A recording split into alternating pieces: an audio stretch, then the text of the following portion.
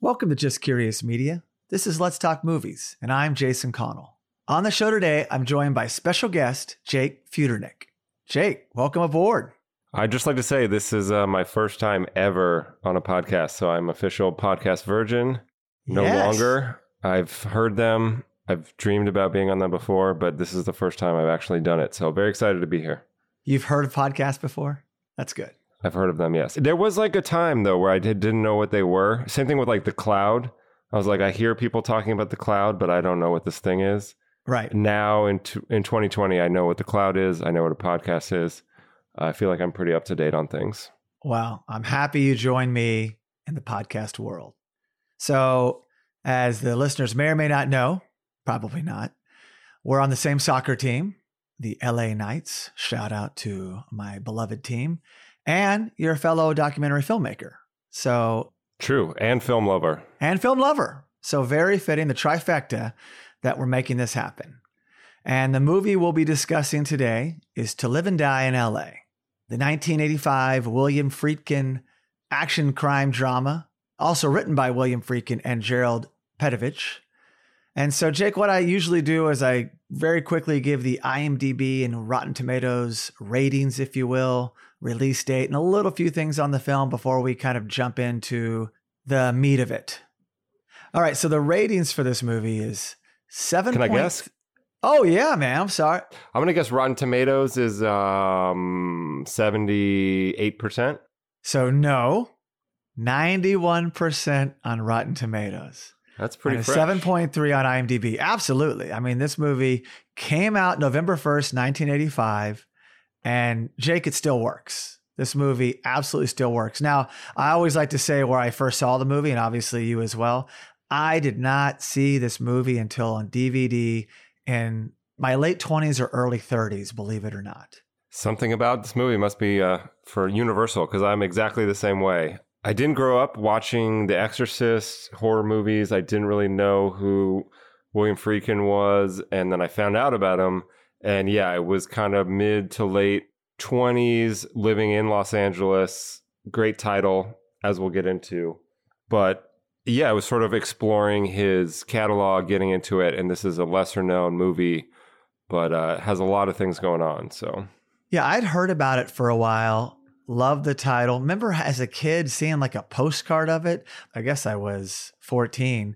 I didn't know anyone in it. And it just kind of missed my radar. And I'm kind of glad. Sometimes you miss a movie and there's a gem sitting there. And that's part of the reason behind this podcast, is to hopefully shed light on a movie that either someone's never seen or to finally go watch it again.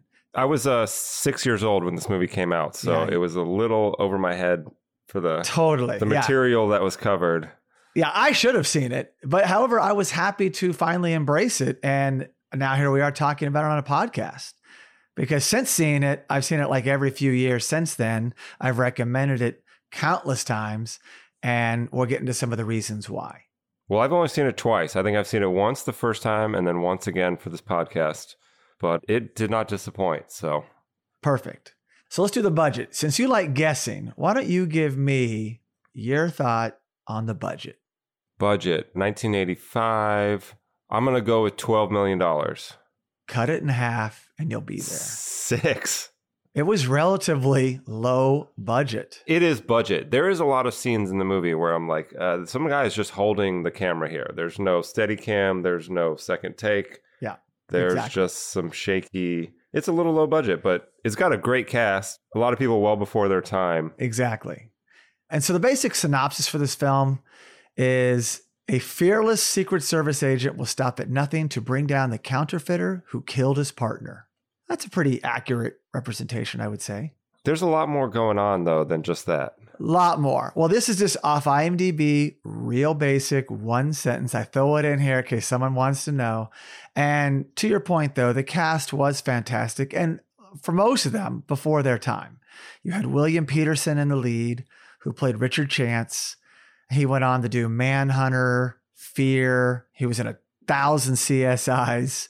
You had super young Willem Dafoe, who played Eric Rick Masters. I like that he has two first names. I never heard Eric referred to as Rick before. That was a new one for me. Yeah. I was like, who's this Rick guy they're talking about in the movie? And I'm like, oh. And then you just wind up calling him Masters. His last names are fantastic. Chance, Masters.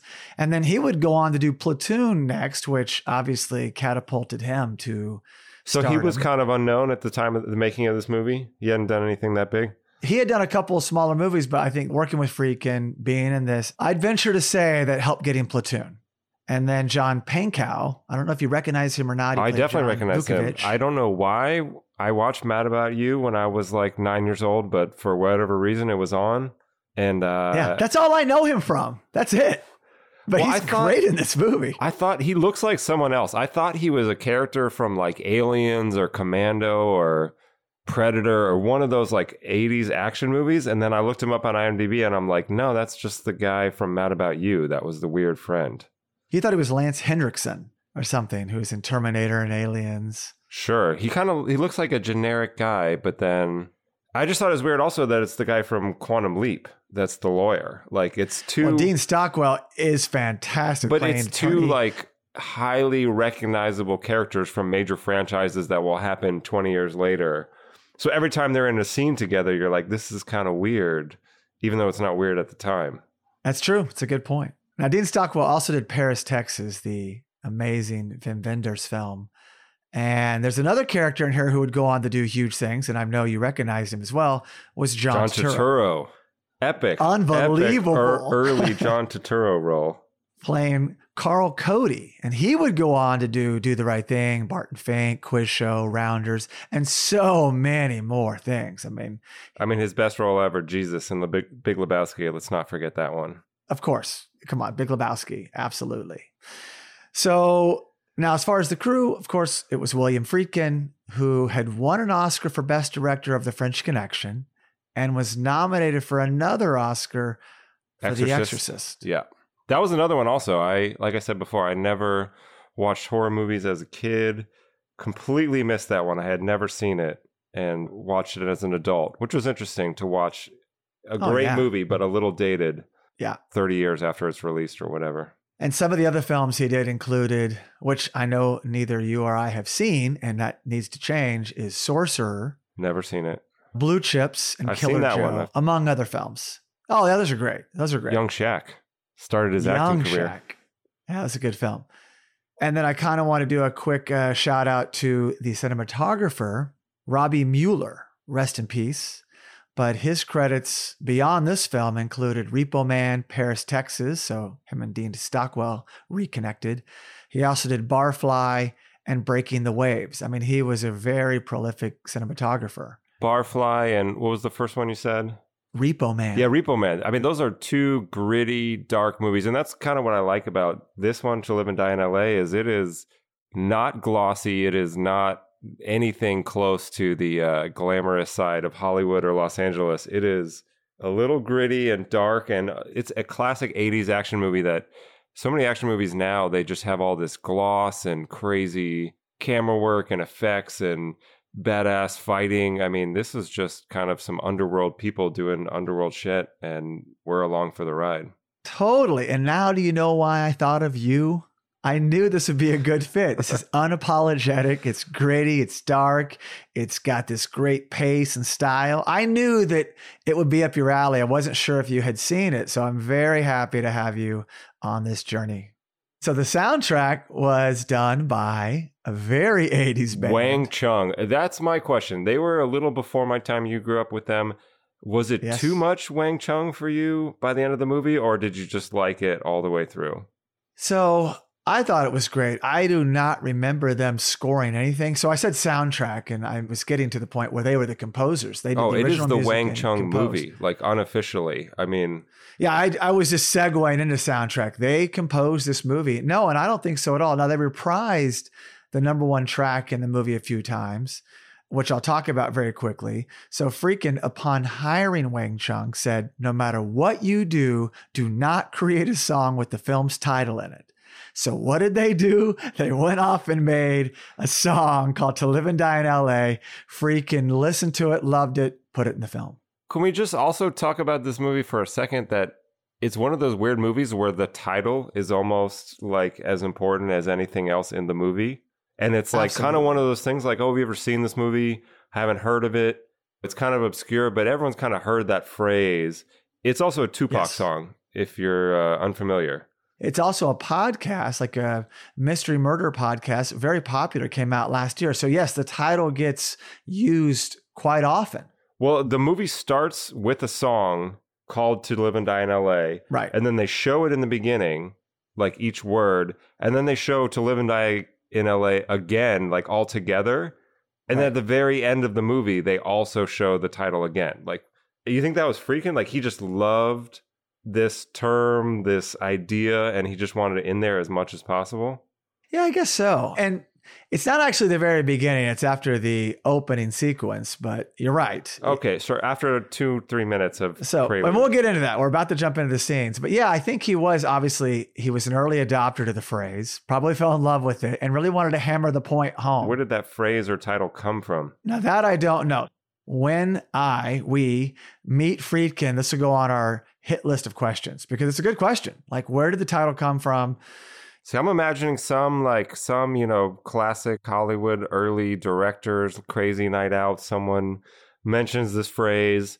I got to make a movie about it. And here we are talking about it 40 years later. That's my guess. Could be wrong.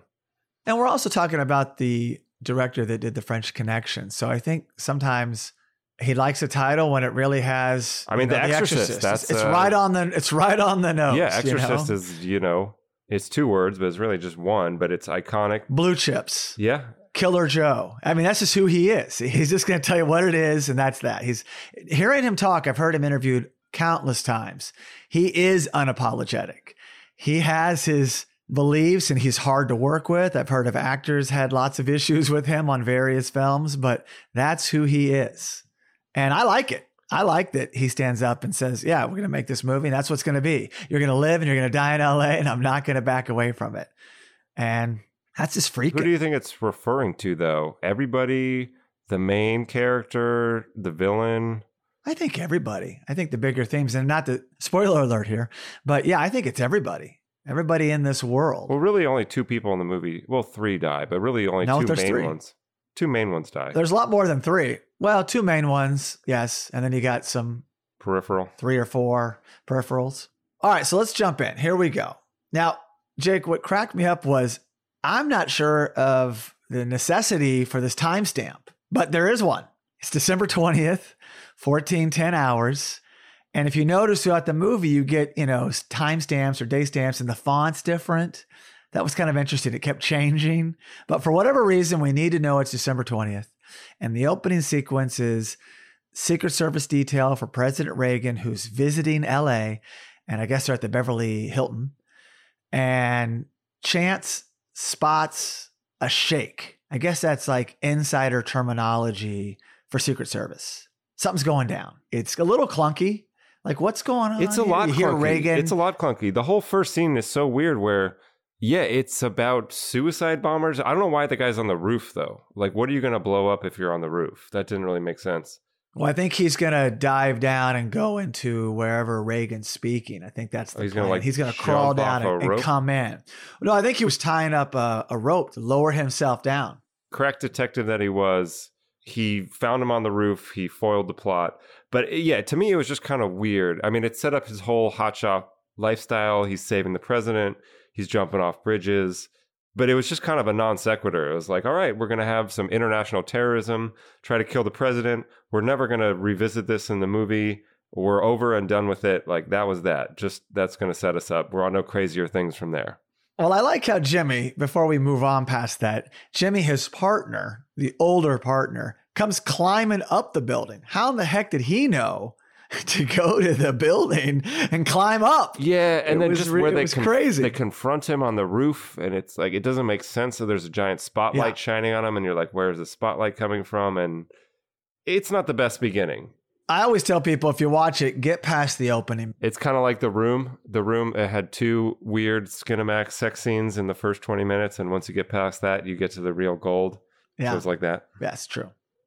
So it was an Islamic terrorist. He does get blown to smithereens. And then I love that Jimmy, the partner, sits on the roof and just says, "Getting too old for this shit." I did write that down. What year That did the is first? so funny. So the first Lethal Weapon came out in 87. Okay, so that started they it. saw this and were like, "That's Murtaugh. Well, Danny Glover will be that guy." No, because there's a couple things in this movie that are like tried and true staples of the genre, but it seemed like, I'm not saying it broke ground and started this, but there's definitely some stuff in there that you're like, I've seen this 1,000 times, but maybe this is, maybe not the first, but this the second or the third or the fourth time that they kind of went with this trope.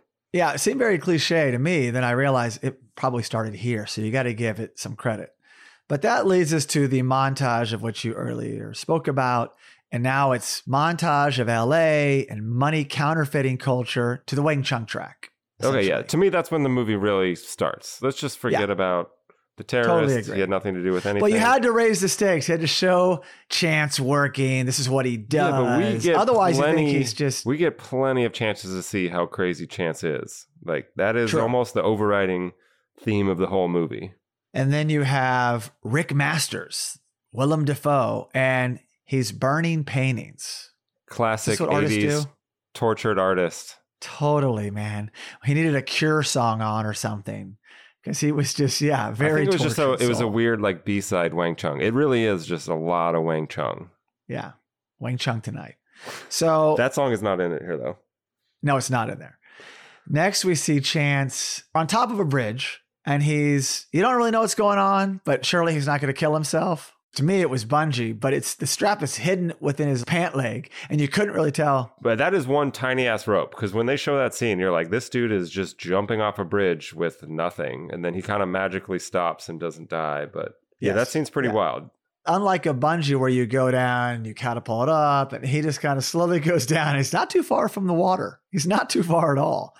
But everyone on the bridge cheers, so you know that, this is this maniac, daredevil, Secret Service guy. So they head to the bar to celebrate as Secret Service guys do. And now we hear Jimmy talking more about retirement and blah, blah, blah. And I like the fact That means that Jimmy's going to die. Any cop that talks never about good. retirement means With they're the exception of gonna die Lethal or they're Weapon. almost going to die. the exceptional Lethal Weapon. So he never died. Murtaugh. No, but almost die. You get in a lot of danger. I like to reference also Falling Down quite a bit, where... Oh, that's a great movie. What's the actor's name? I'm blanking. Michael Douglas? No, the other guy, the old cop, the guy who's going to retire. Oh, Robert Duvall. There you go. But then there's the cop that gets shot, in the shoulder, like Robert Duvall in Falling Down, where he gets hurt, but he survives. Still gets to be there for his wife. And then you got, Danny Glover in Lethal Weapon, where he just always talks about getting shot or dying or being too old, but he never actually is too old for this shit. Now, they are making a new Lethal Weapon with Richard Donner and the original cast, so this could be it for Danny Glover. He might finally be too old. I mean, he's going to pull like Harrison Ford in the last Star Wars. They're finally going to kill him off. So I like the fact that Chance also wears number 52 of the Steelers, which is Iron Mike Webster. Another little thing about his personality. This is who he is. He's a guy on the edge. He's into the Iron Mike Webster. He's just kind of that guy, against the grain, driving his old partner crazy. He's driving his old partner to retirement is what he's doing. That's who Chance He's driving is. his old partner to death. He dies. Exactly. He dies real bad. So we find out Jimmy's got 3 days left on the job, and they're leaving the bar. He gives him He gives him like a fishing lure as an early retirement present, if you will. And I kind of like in the background, Jake, having made a documentary about movie extras, I tend to look at things going on in the peripheral. And you got some old guys playing checkers underneath the tree, which really cracked me up. And then as Chance leaves, he gets in his truck through the passenger door. I have no idea what that was. I was like, what is he doing? Yeah, I was he just still gets in through reeling from passenger the door. suicide bombing scene. I didn't. Yeah, I understand. On your fifth viewing, you'll start to see these things that are there. So next we get, with all intents and purposes, we get a counterfeiting lesson, and it looks really good. Yeah, what other great counterfeiting movies are there? I was trying to think. I mean, it's definitely a crime that's committed, but there's a million bank robbery movies, million hostage movies. Name another counterfeiting movie. This is the quintessential counterfeiter movie. I mean, it's been talked about in a movie. I've never seen it done like this. Here's what you do. Here you're paying this. You get the serial number. Never. And but this is also what I like since. about 80s movies is like a montage was just kind of like a bunch of shots that they put together. Like, sure, there's, Rocky IV, like the greatest 80s montage of them all. Some real effort was put into that. But in the 80s, like nowadays, if you make a movie and you're like, oh, we're going to break into a bank, we're going to counterfeit this thing, we're going to hack into the system, like you got to have all these crazy shots and camera moves and fancy high-tech shit. In the 80s, you just put a bunch of shots together in like under a minute and you got a montage. And that's like, it's one of the great things about it. I mean, there's obviously, it's hard to say 80s, there's better montages than the 80s, but also some of them are so simple and half-assed and like, this is a good one, but they kind of just like, yeah, this is how you make some counterfeit bills. Jake, the budget was only $6 million. They had to just do the montage and it worked. And knowing Friedkin, he's like, done, let's move on. I got my montage and it worked.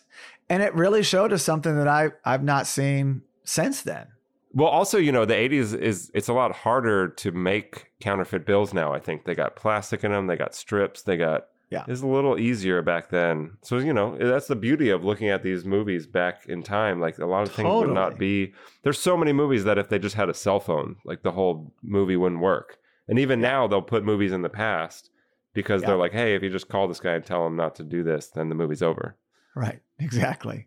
So now Jimmy, 2 days left. Jake, I don't understand this. I don't know why he's doing this, but you got 2 days left before retirement. But you're going to go do a solo scout mission to see if you can maybe get this counterfeiter that's out there. I know you don't like me jumping ahead, but this movie is not a movie about backup. Cops do what they do on their own throughout the movie. Right. We'll get into this you're right. later. No, I know. You're absolutely right. This plays a pivotal role in the But this is the first movie. time we saw it. So it's just crazy. It's crazy.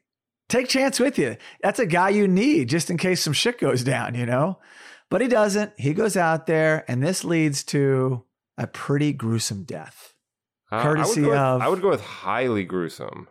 Like, I don't know highly gruesome. And I don't know who did the special effects for this movie. There's a lot of squibs and, a little blood on the shirt. Like, there looks like there's a hole in this dude's head when he takes a shotgun blast to the head. A lot of gunfire to the head in this film. Yeah, to the head and the dick. I'll just say later, there's 2 direct shots to the head that leave like gaping wounds, and another dude gets shot right in the dick from point blank range. Yeah, not good. So basically, Jimmy was snooping around where he wasn't supposed to be, comes across Rick Masters and his sidekick Jack, the badass, and they blow him away. And that's it. We're out. And the next thing we know, Masters' hideout's being raided by Chance and company because they're looking for Jimmy. And I like how they come running out and, they cut the lock and they go in, and the next lock, Chance just shoots. So they have cutters, but he shoots off the lock. Could have ricocheted and hit anybody. Hilarious. And they go in and all they see is a poker chip. And I guess, Jake, that says it all. And this line of work that the Secret Service do, you see a couple poker chips in a dryer, you know what's going down. Yeah, I thought the Secret Service mostly protected presidents. Counterfeiting is their other main jurisdiction. Yeah. Who knew, right? I feel like that's like an FBI job. I don't think the Secret Service needs to find counterfeiters. Yeah, I never knew. I had no idea until I saw this film. But also, just to go back to Jimmy, like this is just it's a movie that like, it does not care about the fallout from what happens. Like, is there a funeral for Jimmy?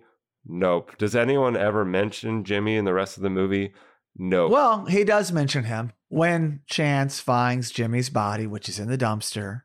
That's like the next scene. Thing. But right then and there. But he says it later because he's driven more than ever to get Masters. I missed that part. He does mention it a couple of times, but there's no talk of he had a pension, he had a wife. We don't know Jimmy's backstory. We know nothing about Jimmy.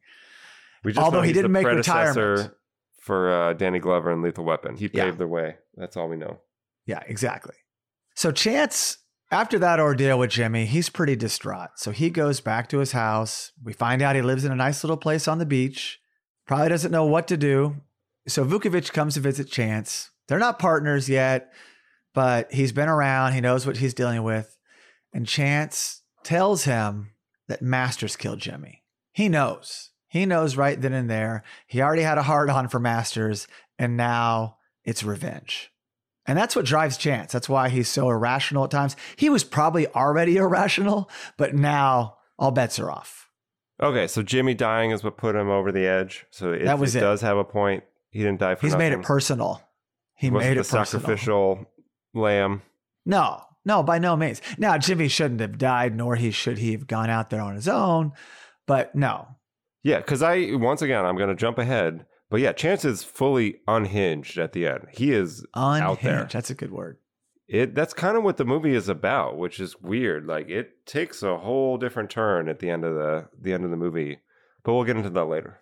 So now we're at the Secret Service office, and Bateman, played by Robert Downey Sr. That's what I was wondering, because I saw his name in the credits, and I couldn't remember which character he was. That is Robert Downey Jr.'s father. Yes, and he's gone on to do lots of other movies, and it's great seeing him in this. And he does exactly what I just talked about. He assigns Vukovich as Chance's new partner. Makes sense. So, boom, you got a new partner. Can I fight this? No, not really. Okay, great. Boom. Very typical cop movie. Yes, ultimately that's what the movie is a buddy cop movie. It's very dark, it's very 80s, it's very Wang Chung, it's a lot of things. But at its boiled down to its core is a classic buddy cop movie with their different styles. Yep. And really how it plays out. That's what, to me, what's interesting about the movie is how it plays out in the final act, second half. And it's kind of like the French Connection. It's a buddy cop film. One guy's on the edge. You got Roy Scheider's kind of the Vukovich. This is a Friedkin model. We've seen this before. He shoots him in the back. That's like the most famous part of French Connection. Shoots him in the back. Exactly. You know, when they do autopsies on cop killings gone wrong, did they shoot him in the front or the back? How are you going to fight back from your back, you know? Exactly. So now, and I like that there's these beats in the movie. This is a great beat. There's another great scene coming up, and he's got a series of these to sprinkle in, and this is the first one. You have Chance and Vukovich, and they're tracking down Carl, played by John Turturro, and they're at LAX, and they're looking for counterfeit bills. And what cracks me up, Jake, is that Turturro not only has counterfeit bills, but he is paying for his flight in cash. Talk about the 80s. You show up at the airport, you're booking a flight right then and there, and you're paying for it. You can do that today. You can still do that. What are the percentages of people that do that today? Less than 1. That aren't criminals? Yeah, less than 1%. And so they quickly go up, check out the bills, find out it's counterfeit, and we have a little chase scene at LAX happen, which is kind of cool. And Turturro's, I don't know where he thinks he's going, but he's trying to get away. It's weird, though, because he's kind of like, in some parts of the movie, he's kind of just a lame duck, nothing. In other parts, like, he beats the shit out of Chance. Like, he kind of goes back and forth between a tough guy and just a random dude. Well, he's a thug. Yeah, he's a crook. He runs, he gets caught, he beats up, he gets beat up. So he runs to the restroom and hides in a stall, gets up on the toilet, and then comes out and tries to make a last-ditch effort. But no, because Chance is in there. And what's he do, Jake? He fires his gun again. This guy's fired his piece 2 times. And like, there are cops that have never even pulled their gun. We've seen Chance shoot it twice. That's pretty crazy, I would say. Oh, he's got a lot more crazy shit coming up also. He ain't done. So they catch him, and I like this scene as well, the way it ends, because while this is happening, an LAX police officer comes in the restroom, and he's like, what's going on? Pulls his gun, of which Vukovich pulls his gun on him. And then there's a guy in the background just says, hey, I was just trying to take a leak. It's a kind of that's your only comic relief in the entire film. Just that little moment. And so they've got their guy. And so any thoughts on that sequence before we move on? This was when I was watching it the first time through. I was a little tired. I might have been fading out a little bit on the couch. And I was like, did you miss this scene? I saw it. I'm just kind of like, all right, yeah, this movie, you know, the cop, he's old. He's going to retire. He dies. Got the crazy guys jumping off bridges. I was very excited to see a young John Turturro, but I was kind of like, where is this movie going? It had been, 15 years since I've seen it. So I kind of forgot everything. And then fortunately I revisited it the next day. And really the second half is where things take off. So for me, it's also hard because you look at some movies and they broke ground at the time, but then 1,000 copycats came later. So it's hard to look back and see something that's a little bit fresher for what it was.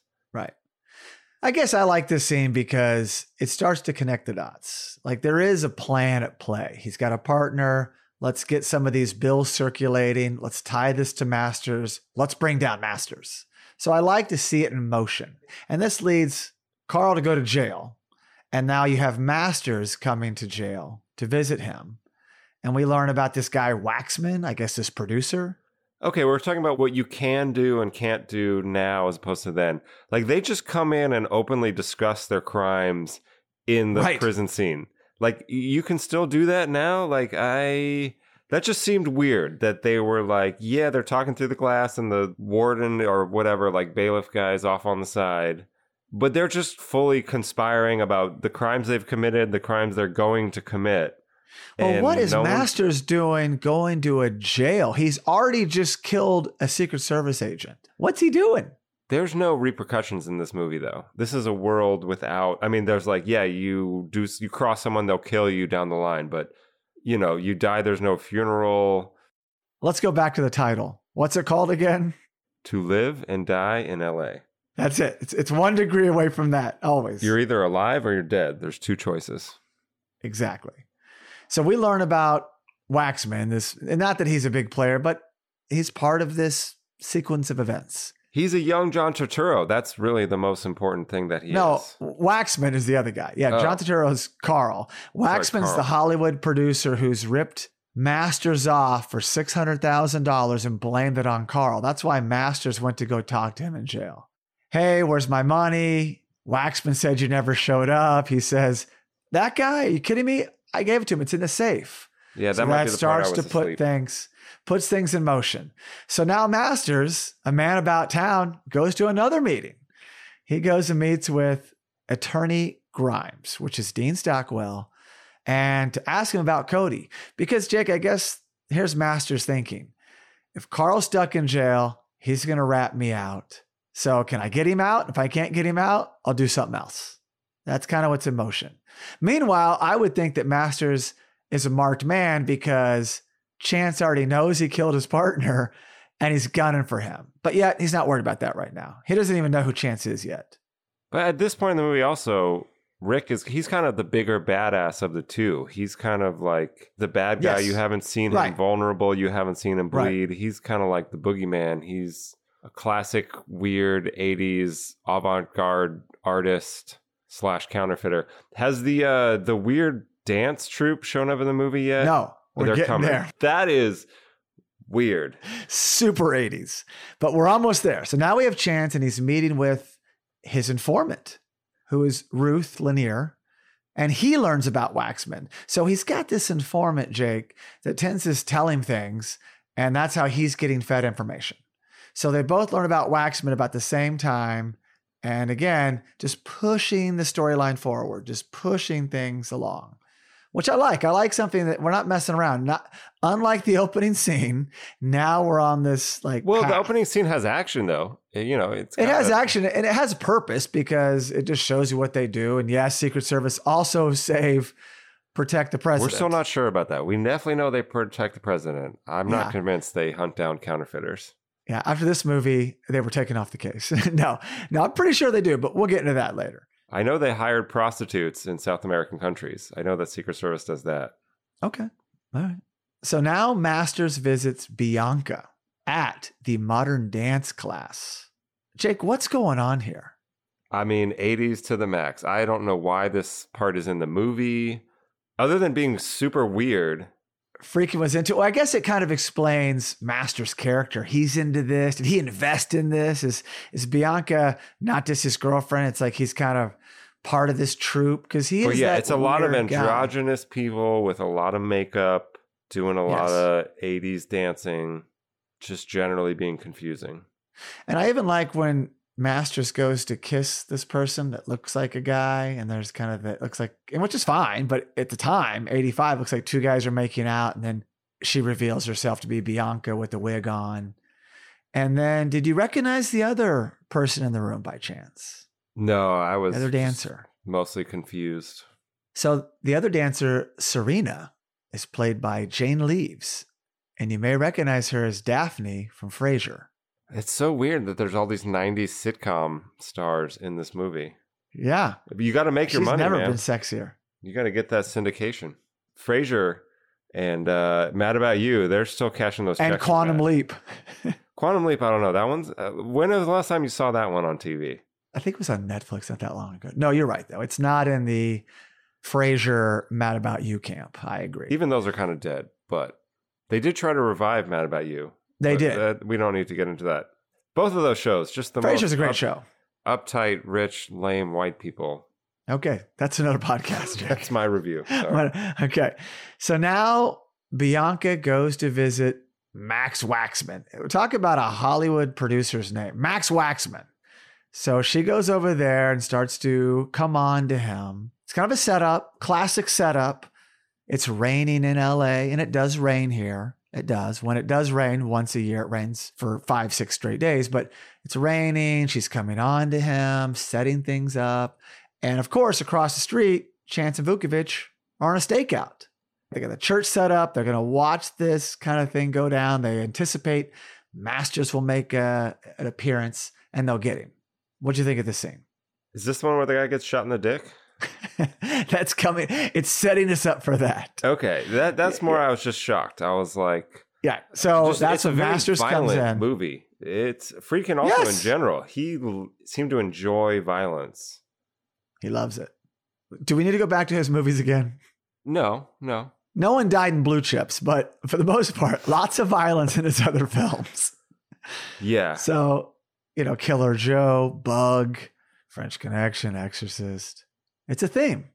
But yeah, anyway. So I was more just like, man, this movie is crazy stuff going on, but just really graphic, even for 80s standards. Very well, graphic. Speaking of graphic, so Masters comes in, tries to get Waxman to give him the $600K in the safe. Of course, Waxman doesn't want to do it. Finally succumbs to it because he's got a gun on him. And then they get in a brief fight. And yes, he shoots him right in the family jewels. But I also wonder what this next thing meant. Masters picks up this artifact and says, 18th century Cameroon, yes? And then goes on to say, you'll taste this in your ass. Now, what was that? Cut. We don't show anything else. I think you'll taste this in your ass is a threat. I believe that's a threat. That bad thing. He's already been shot. Yeah, okay. Maybe it was just a threat. I didn't know if there was actual follow through on this threat, but... And I think also the fact that he knew it was 18th century, which I kind of wish they would have gotten into a little more, was, Defoe's like weird Keith Haring 80s artist vibe stuff going on that they allude to here and there in the movie. And definitely the part where he shows up and I think he burns one of his paintings in the very first time we seen him. Yeah. And we also talked to an art dealer later that thought he was a very talented person and made great work. And at the end of the movie, they kind of proved that like he could have just sold his paintings for a lot of money, which did not make any sense to me. Is like, I think he's just a criminal. Yeah. He just kind of had bad intentions. Like he could have been a weird 80s, successful, lucrative artist, but his art was making counterfeit bills and he had a very vindictive streak also. Like That's a good point. You did not want to cross this dude. There could be a prequel or a short film or something. Rick Masters. Yeah, I would like to know more about him, what drives him, because he is this enigma. It's such a unique character. And listen, Defoe plays it perfectly because Defoe can just embody anything and you believe it. Like, yeah, he is this creepy guy. What movie does Defoe play a normal guy? He looks so American weird. Psycho, he actually played a normal guy. He played a cop and he played it straight. And I thought, wow, of all the movies to play it straight, but he was going against someone crazy. Yeah, who was psychotic. A serial killer psychopath. So yeah, for the most part, that's not his MO, but he just looks so weird. He's such a weird looking guy. And I guess at the time also no one had really seen him, Exactly. So while this is going on, while Masters is taking out Waxman, Vukovich has fallen asleep and they've missed the caper. So they run out. Day late and $1 short. And they're late for the show, but they're driving back to the station and Chance reveals that he took something from the crime scene, a dealer's code. And Vukovich is not happy, but he agrees that, hey, maybe we could use this to get Masters. Like that is it. That's the through line. This is my big question about the film though, is this is especially the main through line of the second half is that Chance is totally a cop above the law. Like he totally goes so far off the deep end, and they never really delve into it. But like, I get it. It's a movie where if you die, you have no funeral. There's no real consequences. But how would he ever convict anybody on any of the police work he does? Like he commits so many crimes himself, catching the bad guy. That Hey, are Secret Service above the law? Is that what we're led to believe here? nobody is. No, I don't think they are, but they act like they are. No, I agree with you. Well, I think he does because his partner, that's the weird thing. And, you know, I don't want to jump ahead too much, but his partner kind of takes over his role at the end of the movie. But most of the movie is like him looking at Chance being like, what the hell are you doing? Like, he's not really okay with taking all these risks. And Right. I mean, it's fine because the movie never really pauses. Once the dominoes are set up and the wheels are in motion, like everything just goes. There's no time to think about things. But yeah, if you do pause the movie for a minute at numerous points and you're like, okay, well, how did they take this to trial and how do they convict this guy and how does this work in court? And you just can't do that with this movie. Yeah. No, you can't. He might as well just go shoot Masters because you're right. He's setting up a case that he probably can't win. He's breaking every law to do it. And he's just getting started. Like he's going to go way farther. We're going to get to it where what he did is unforgivable. Absolutely. Even then, though, he doesn't back down. So now Chance visits Ruth, and we find out she's not just the informant. She's an informant with benefits. This Full is frontal. one sex scene. Full frontal benefit. Frontal. I'm just like, that's when I was looking at my notes for this movie. Like we had suicide bombers, full frontal nudity, young Willem Dafoe, young John Turturro. People shot in the face. People shot in the dick. There's a lot going on. That was the crazy thing about movies also. I mean, how long is it? 90 minutes, maybe? It's not that long. Almost 2 hours. Okay. But like, they just go. There's no long exposition scenes. No. There's no filler. We just move on from set piece to set piece. It's Miami Vice without the flash. But yeah, it has that kind of vibe, but it's not flashy. It's unapologetic, and they're breaking every rule. And when I say they, I mean Chance. You would want to be Crockett or Tubbs. You don't want to be anybody in this movie. No. So I like when he comes in, though. I like Ruth is like, who's that? How many guys just pop in? Like she's just totally like in bed, naked. And if someone's in her house and it's not an uncommon. Well, I think the kind of connotation is that for someone like Chance, he's a fast guy. You need fast women. Like, you know, they're just, most people are driving in the slow lane at 65 miles an hour. These people are going, 98 miles an hour, weaving through traffic in life. Agreed. So Ruth has some more intel, but Chance passes. And now we learn she's on parole. So that's how he's milking her along, getting intel, getting laid. I mean, this is Chance's life. He's got no strings. Hey, this is easy. So now, and I like this sequence too coming up, this little beats. They're trying to hunt down Masters. You have Chance and Vukovich, and they're going after this credit card counterfeiting bust. And it's kind of a nice foot chase scene. Remember this one? Refresh me. Well, they oversee two guys who have a brown bag full of credit cards, not theirs, and they chase him down. And Vukovich is chasing one of the guys. And it's kind of funny because the guy's like, man, why are you chasing me? And Vukovich is like, why are you running? And the guy says, because you're chasing me, man, which is hilarious. I've seen that on Cops like at least 10 times before. So that's happening. And then the other chase scene is Chance, and he's chasing down the other guy. And that guy is played by Gary Cole.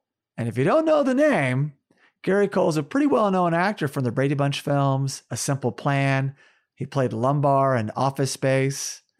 I mean, it's a pretty big moment, but he has just like one or two lines. So it's a very early acting job for Gary Cole, who I happened to run into one time at the Sherman Oaks Castle Park Putt-Putt. I was on a first date, and there was Gary Cole and his family. You went on a first date with Gary Cole? Gary Cole and I, I beat him, hands down. No, I saw him in line. I was like, hey, that's Gary Cole. So, no, it's a good sequence. And so Chance is, beating him up and going to throw him off this little bridge and wants to know, he's just trying to get intel on Masters. That's essentially all that's happening. And so now, back to what we said earlier, as much as they're partners, often they just do things alone. This movie does that. You know, you and I are partners, Jake, but I'm going to go do this thing over here and maybe I'll get myself into trouble. But hey, so Vukovich visits an art dealer because he gets some intel and goes to visit him. And that's how we find out that, you know, Masters is kind of a legitimate artist and had done some work and this guy admired it. So yeah, I would like to see some of his paintings there, but do you remember the sequence? Yeah, I mean, they never even really show it because doesn't like, I mean, the one he burns is like a weird, like my kid could draw that painting. It's not anything good. And then even at the end of the movie, when they allude to the paintings, you never actually see them. Right. They could have just picked a random artist. You're right. And then said, hey, this No, is but I think Masters. that was also the 80s. Like there was definitely some people that were successful artists that had no discernible art talent. Well, I have actually bought 3 Masters since this film came out. 3 Eric Masters original? 3 Eric Rick Masters. I would just, because I think the scene is coming up soon, I just like a framed picture of Willem Dafoe naked in front of the fireplace burning his money. Because I thought that was really one of the most iconic shots in the whole movie. And really didn't make any sense. There's a lot of sort of unnecessary nudity. A lot of it involving Willem Dafoe. Male nudity at that. So now Masters visits Jeff Rice. And I've always liked this actor played by Steve James. Rest in peace, Steve James. He was in The Warriors, Hollywood Shuffle, I'm Gonna Get You, Sucker. And he's at a basketball court and he hires him to kill Carl for $75K. And not $75K in real money, in counterfeit money. And I like that Jeff kind of says, hey, what's it matter to you? It's funny money anyway. Why does it matter what you give me? But Masters takes it serious. It's like, no, it'll be $75,000 in counterfeit bills. And so he hires him because he's going to off him because he's afraid Carl's going to rat him out. So now we're at the prison. And this is a great scene. Because I love the way they set up the prison, and anything with John Turturro is great. And if you're looking around and you're the last guy to know something, then you're the mark. And he's like, hey, what's going on here? Everyone's starting to move away. And he's like, someone's going to get hit, man. And they're coming for him. These 2 guys that Jeff hired are coming to off John Turturro, Carl. And he survives the attack. Lucky guy. I don't think he got hurt. He survives it.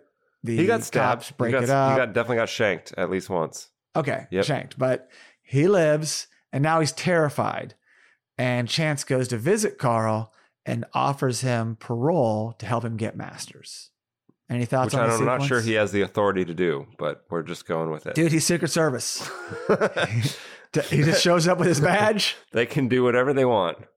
I'm here to get Carl, and we're out of here. With the cop in the bathroom scene, he shows him his Secret Service badge, and that just kind of diffuses the situation. Yeah. Did you like this prison yard sequence? I like it. Yes. Because also it's just like the number of things that this movie touches in one movie. Yeah. It is impressive. So yes, for that, it's got the whole prison yard mark. And I mean, you know, what was Turturro in before this? Not much. Small things. And then this, I'm telling you, Jake, this was a launching point for a lot of people. No, I fully get it. That's what I'm saying. And you're working with Friedkin. So you're working with this Oscar-winning director, nominated. He made The Exorcist and French Connection. You worked with him? Yeah, so they were also off and running. I think he's, discovering people. Very like talented, though. Willem Dafoe is just so weird to look at that he's captivating. And then Turturro with his mannerisms and his energy, like just having him on screen, you want to see more of him. So exactly. And he's super talented. You saw it. He had this little role. He could have played anybody in this movie. I'll tell you what, the casting director and obviously William Friedkin, great casting. They did an amazing job on casting this film. Yes. So now Masters goes to visit Jeff because he failed to kill Carl. And this leads to a pretty good fight. There's like some weird light karate in this moment. Oh, yeah. That one guy throws a nice spinning back kick. I was like, well, where'd that come from? Yeah, because they have guns. Like they are criminals. They have guns. And he's got the old knife, the knife belt. I like that. The little, the little shank, something a ninja would have. But then, like, quickly the guns, like, they get dropped on the ground and, like, there's nowhere real else in the movie where anyone's doing any kung fu fighting. But this scene is kind of like a weird kung fu scene. There's definitely some spinning kicks and, like, a lot of punches being thrown.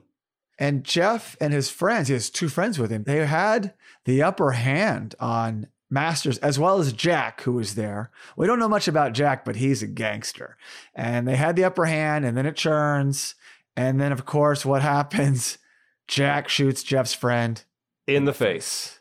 Right in the face. Right in the face.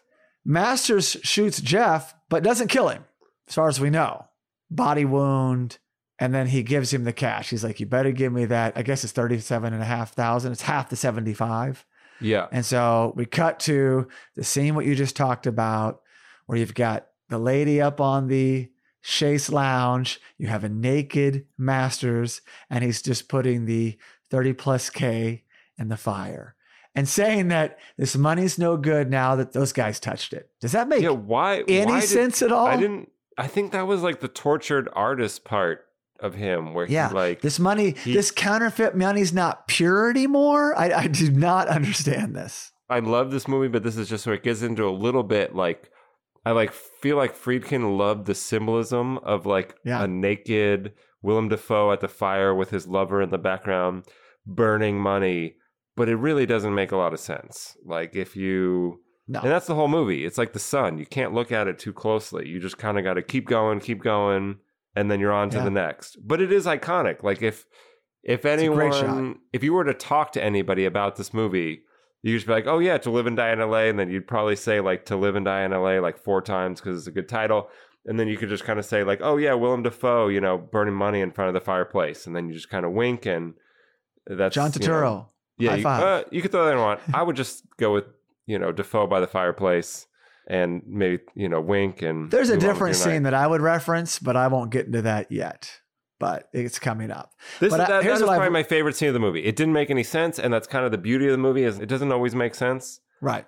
But it's very captivating, and that is a captivating scene that unfortunately doesn't make a lot of sense. Well, one thing I've learned about Dafoe Masters is that he likes to burn things of value or perceived value. That's what I've learned. The tortured villain that has an artistic side that was never explored, and now they're just killing people. I feel like John Lithgow played a role like that at least once or twice. Yeah, I guess Lithgow in Blowout is a pretty interesting character. And this is a good character, but we don't know where he comes from. We accept it, and it makes no sense. This scene definitely shows just what a badass Rick Masters is. He'll go into these hardcore gangsters' house. There's 5 of them, there's 2 of them, and he's just going to kick their ass. 3 of them. Close enough. You know what? And to get money that he's just going to go burn. Wow. He could have said, fuck it, Jeff, keep the money. But no, I'm going to come get it. That's the whole, subtext of the movie, is that money has value, but he creates it falsely. So it's this false value. And it's all about the 80s of this sort of vapid culture and materialism. And that's why, here's where I feel like the movie starts to shift, where and we'll get into what he does, but Chance almost becomes the villain in the second half. He just goes from the deep end into the abyss. He is... Who's worse? Yeah, that was my big underlying thing, is Rick is definitely a criminal and Chance is the law. But who is a worse person in the movie? And I think they're both Rick equally bad. But Rick is more, he's cold, he's calculating, he's murderous, he will kill you, he will do whatever it takes. Chance is just out of control. He is just he's kind of like Johnny Utah's character in Point Break.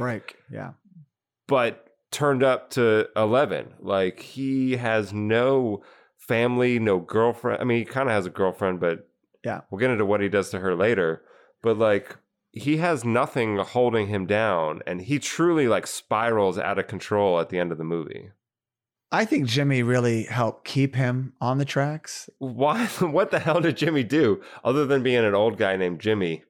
Well, I just kind of see their dynamic, and he looked up to him, and you could tell that he probably just, what are you doing? He probably always fathered him, and losing him, that's it. He is unhinged. And so we're seeing the worst of Chance. They didn't have time for that in this movie. No, they didn't have time for that. Well, you kind of see their dynamic. He was obviously the alpha to him. Jimmy was, top dog. Chance was there, but he was ready to take over in a minute. He was probably going to turn to this guy eventually, but what happened led this to happen. I could see that. And then definitely What's his partner's name again? Vukovic. He's the second potato. Exactly. And then it kind of, the baton gets passed. So now Chance wears a tie and visits Judge Cedillo to get Carl paroled. Now, Judge, played by Valentin de Vargas, rest in peace. He was apparently like an old Western actor or something. Yeah, he was in the Wild Wild West. He was in Mission Impossible, the TV show, and lots of old stuff. And Jake, I found this out as well, born in Tulsa, Oklahoma, my hometown. There you go. I just saw that. I was like, oh my gosh, I got to give him a shout out. But he's great in this sequence. This exchange between the judge and Chance, I actually really liked it. It was a really good scene that was, I would almost venture to say it's probably realistic. He storms off in a huff and then he says something and the judge brings it back and then he gives him what he wants. But I like how the judge says the one thing you can't do is let this prisoner go. What's the first thing he does when he gets custody of him? He lets him go. Right away. But this is where Turturro is a badass because he beat the shit out of him. Yes, absolutely. You're right. So the next scene, Chance goes to get Carl out of prison on parole. And Carl, I got to say, pulls a fast one. It's quick thinking. He has to go see his daughter at the Santa Fe hospital. Chance thinks he's giving him a line, has someone call, verify that someone's there, matching the name, the description of the daughter. They go there, and you're absolutely right. In the hospital, he takes the cuffs off, and Turturro, Carl, lays him out, beats up Chance in the hospital. He healed from that wound, though, really fast. He has like a huge gash in the next scene on his eye, and then the scene after that is gone. Well, if there's one place to get your ass beat, I guess the hospital is probably top of the list. So, again, Jake, Chance got beat up because he went on this little mission alone. If he had had Vukovic with him, would have avoided it. To live and die in LA, parentheses, if you're a cop, always bring backup. Yeah, I think that should be the full title of the movie. Have your partner. Sure. So now Vukovic meets with attorney Grimes, who shares that he'll help them get Masters. So he is not only Masters' attorney, he realizes how dirty he is, and he's happy to work with the Secret Service to set up a meeting. For a price. To kind of put things in motion, and for a price. He is an attorney. Yes, indeed. For $50,000, I do believe was his asking price. Oh, that's later. That was when Vukovic gets in trouble. I liked how he was the lawyer kind of playing all sides. That he was very amoral. He wasn't a bad guy. He wasn't a good guy. He just was kind of a guy that knew what everyone was up to. Exactly. I liked him a lot. He's a great actor. In this scene, he wasn't for a price. He's just covering his bets. He's hedging his bets. Like, Secret Service can ask questions. I'm not doing anything wrong. He's a client. How can I help you? Later, though, when he sees him again, my services are available. $50K, that's the standard. I'll get you off. 1.5 years in jail. That's all you have to do. $50K and 85, not bad money. I don't know what that would have, been. Well, we'll get into money because Chase starts needing some money later in this movie, and it gets him in some trouble. Oh my God! So Grimes sets up an undercover meeting with Chance and Vukovic and Masters, and so bam, they're undercover, man. They're meeting with Masters. They got this whole thing. They got fake names. They're Palm Spring guys. Like, are you buying any of this? Yeah, I mean, deep undercover stuff. Unless that's what the movie's about, no. When you're tossing it in 3/4 of the way through, I'm like, all right, this is what's happening. It was weird that they're all hanging out together. Right? There they are. Here's the guy that he's breaking every rule in the book to get. I like the sequence, though. I like seeing them kind of fill each other out. Then they have to talk the talk. They want to purchase $1 million in counterfeit bills. They have their story airtight.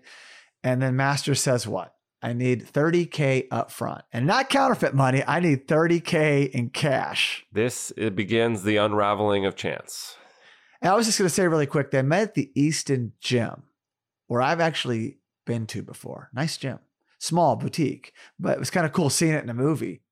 To live and die in LA, there's not a lot of landmarks that are in the movie. And also, oddly enough, it's mostly in Long Beach. Like, Chance lives in Long Beach, like a lot of the movie takes place in there. So should they have called it To Live and Die in Long Beach? I guess not quite the...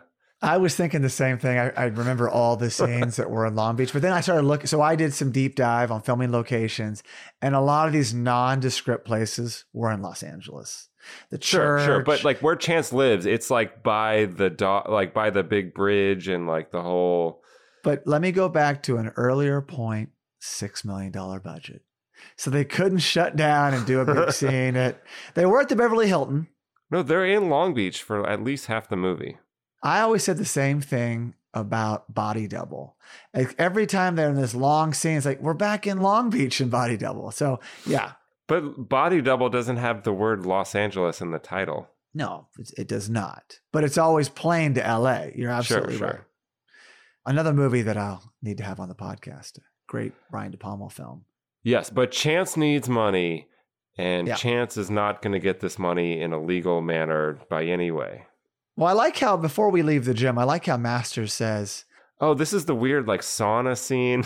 They go in depth. Yeah. When you're going undercover, Jake, you go undercover. You have to do a sauna with 3 or 4 other naked men. I'm just curious. Masters is really big on his reputation as a counterfeiter. And I would think like a counterfeiter would want to be really unknown. But he was an artist. He was an artist. What do artists do? They sign their artwork. Like Yeah, it's true. They want the recognition. I think we never get into it. What happened to Rick Masters' childhood? Like why, what hole is there that he needs this validation? He got zero attention. Zero attention. No one liked him. Yeah. Well, his parents probably didn't like him. Parents hated him. Said he was a horrible artist and he'll never have any money. So I'll show them. I'll do both. Yeah. If you do get to talk to Friedkin, that's what you got to ask him is what is Masters' backstory? All right. So now Bateman, the boss of Chase and Vukovich, tells them, you're not getting $30K, $10K is the limit. And by the way, you're missing one parolee.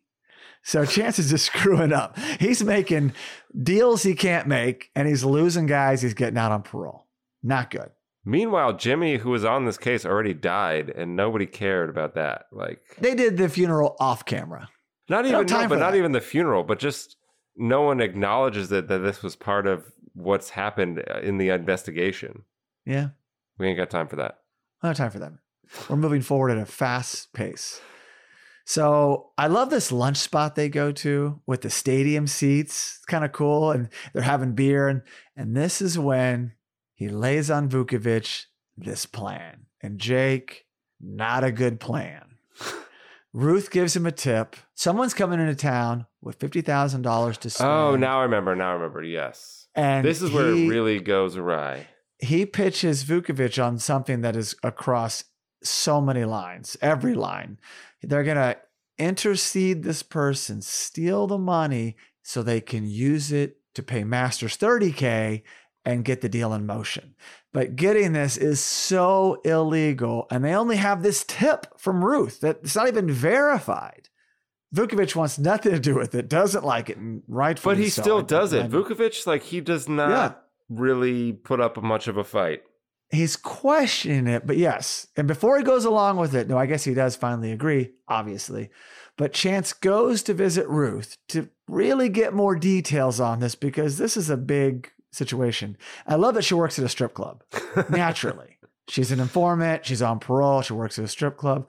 And when he goes in, we have Wang Chung's Dance Hall Days playing over the scene, which is kind of a nice touch. This is okay. This is a little bit of a deeper cut from Wang Chung. So at this point, I was a little tired of them, like maybe halfway through the movie, but I'm like, all right, this is a different leaf that we're overturning in the catalog. Well, this song was a big hit. Yeah, because they had composed most of the music. This song was an actual bona fide hit.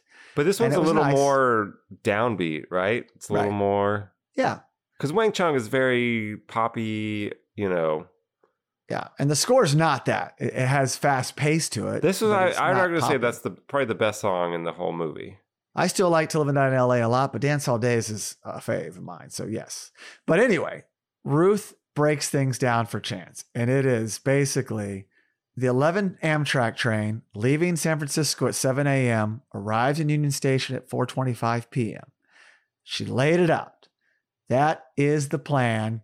And they're going to intercede this person and steal the money. And once again, which is just crazy. Yeah, how does this get prosecuted in court? Like, no one knows. Mum's the word, Jake. I think that's the point, though, is like, and I kind of wish it gotten a little more into it, is like, Chance is just off the deep end here. Like, he has taken off the safety harness. Bateman would just suspend him for this. His boss, Bateman, would suspend him if he got any wind of this. But also, he would never be able to realistically prosecute Masters at this point. Like, he more just has a vendetta against him and is just doing whatever he can and is truly desperate. Yeah, in his report, what would it be? Where did you get the $30K to pay Masters? Wow. Yeah. Yeah, totally. What would he say? Consequences, whatever. But this is just kind of foundational. It's a little bit like, I'm just wondering, like, in Chance's mind, how does he even take a second to like think? Process or just like, this is my plan, I'm going with it? He's reacting. Now we're at Union Station. The plan is in motion. And he pages Thomas Ling, played by Michael Chong. And when he goes up to the paging center, back in the day when you page people, he knew his mark. They tear out of Union Station. They've got the guy, they've got the briefcase, but they're not in the clear, Jake. Things are happening. People are chasing them, but who is chasing them? Because this begins the extended, crazy car chase scene. But there is just nonstop guys pulling up from this point on with machine guns that they're ready to shoot at them. But who are those guys? Are those FBI agents? Yes. Those are Masters guys? They're federal agents, because what Chance and Vukovich do not know right now is that Thomas Ling is an undercover agent. Okay, but so federal agents are going to be out there with machine guns at every turn shooting at them? They get a little out of control in this chase scene. I'd say a lot out of control, but it plays so great. So they think they have this mark, and he was already a bad guy, and they're going to take this money, use it, and whatever. They don't know what they've stumbled into. And so they intercepted some big plan that people had worked on it forever. Agents, Ling is an agent. This big thing, because Chance is so crazy, and his little informant, Hottie on the side, gave him a tip, and then he's going into action. Yeah, insane. With a plan that literally has zero chance of success. Zero. So it's amazing it continues to work. So it gives you more confidence. So he's got a briefcase. They pull off the freeway. You know, it kind of reminds me of the movie Drive. Like, you're on these little freeways and like the Arts District and downtown, and they pull off on the freeway underneath the overpass, and doesn't have the key to open the briefcase. That is an amazing scene, though, because that's one take. I don't know how they did that, because he's banging on it, getting frustrated. Right. And then it opens kind of at the right time. But then the scene keeps going for another like 30 seconds after that. All same take. It was great. So, but the briefcase is empty. It's like a phone book, and there's not the money. And they want him to strip. And then they're spotted. Well, he strips and he pulls out a money belt. And then he's telling him to take his pants off. Takes his pants off. And then the agents see them, right, from above, because they pulled over on the side. Just roll up with two like loaded M16s just ready to go. That was like, I was a little confused at that point, because I was like, these guys are agents? Like, they're just shooting left and right, and just they're being crazy. Well, and as the audience, the first time I've watched it, you don't know what's going on here. I told you guys something. I told the audience something just now. If you don't know the movie, you don't know these are federal agents. You think this is like bad guys everywhere at this point in time. And so Ling is down there. He's hit by one of the agents. He's killed. And these guys are in trouble. They do have the money. And this time Chance jumps behind the wheel, because... And now here we go. He's not afraid to get them the heck out of the situation. And this becomes one of the greatest car chase scenes in cinema history. Would you put it in your top 5 or no? Oh, for sure. What about you? I mean, the one in French Connection's probably better, though, and more famous. It's different, and that's but same director. He had to go a different way. You don't have a subway. That's more iconic. And then Bullet's got to be up there. You just asked me top 5. Yes, it's in my top 5. It's probably my top 3. Okay, what's your top 5 then? Well, I think you just named them. Those three. Bullet, Yeah. French Connection. French Connection, and To Live and Die. And I don't have them in any certain order. I just say it's in the top 3. Okay. It is wild. The part when they're going the wrong way on the freeway, Oh my gosh. it is so dangerous. You can just tell in the way they were filming it. And there's so many stunts that are practical. Same thing as French Connection, where the stunt driver hits the gas a little too long, doesn't hit the brake, turns right, turns left. It's game over for somebody. So, like we just talked about, there's a lot of guys with machine guns, and they're all over the place. I mean, this thing goes into the LA But those River. guys are federal agents. I get it where it works for the scene and you're not clear what's happening, but where there's a literal unlimited supply of these guys. Like everywhere they turn, there's more guys driving up with machine guns. But yeah, it's a crazy car chase. It goes on for a while. And then he gets basically cornered and there's like 9 guys with machine guns. Yep. And he's like, time to give up. He sees the do not enter wrong way sign. Here's my out.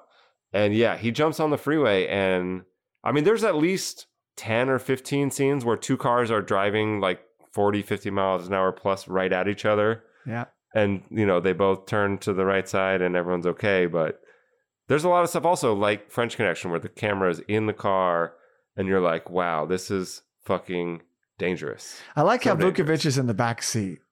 He's stuck back in the back seat, which would be a terrible place to be sitting during this. But that's kind of a metaphor for the whole movie. Right. Because Vukovich is now on a ride with Chance. He didn't dream up any of this stuff. He wasn't really on board with it.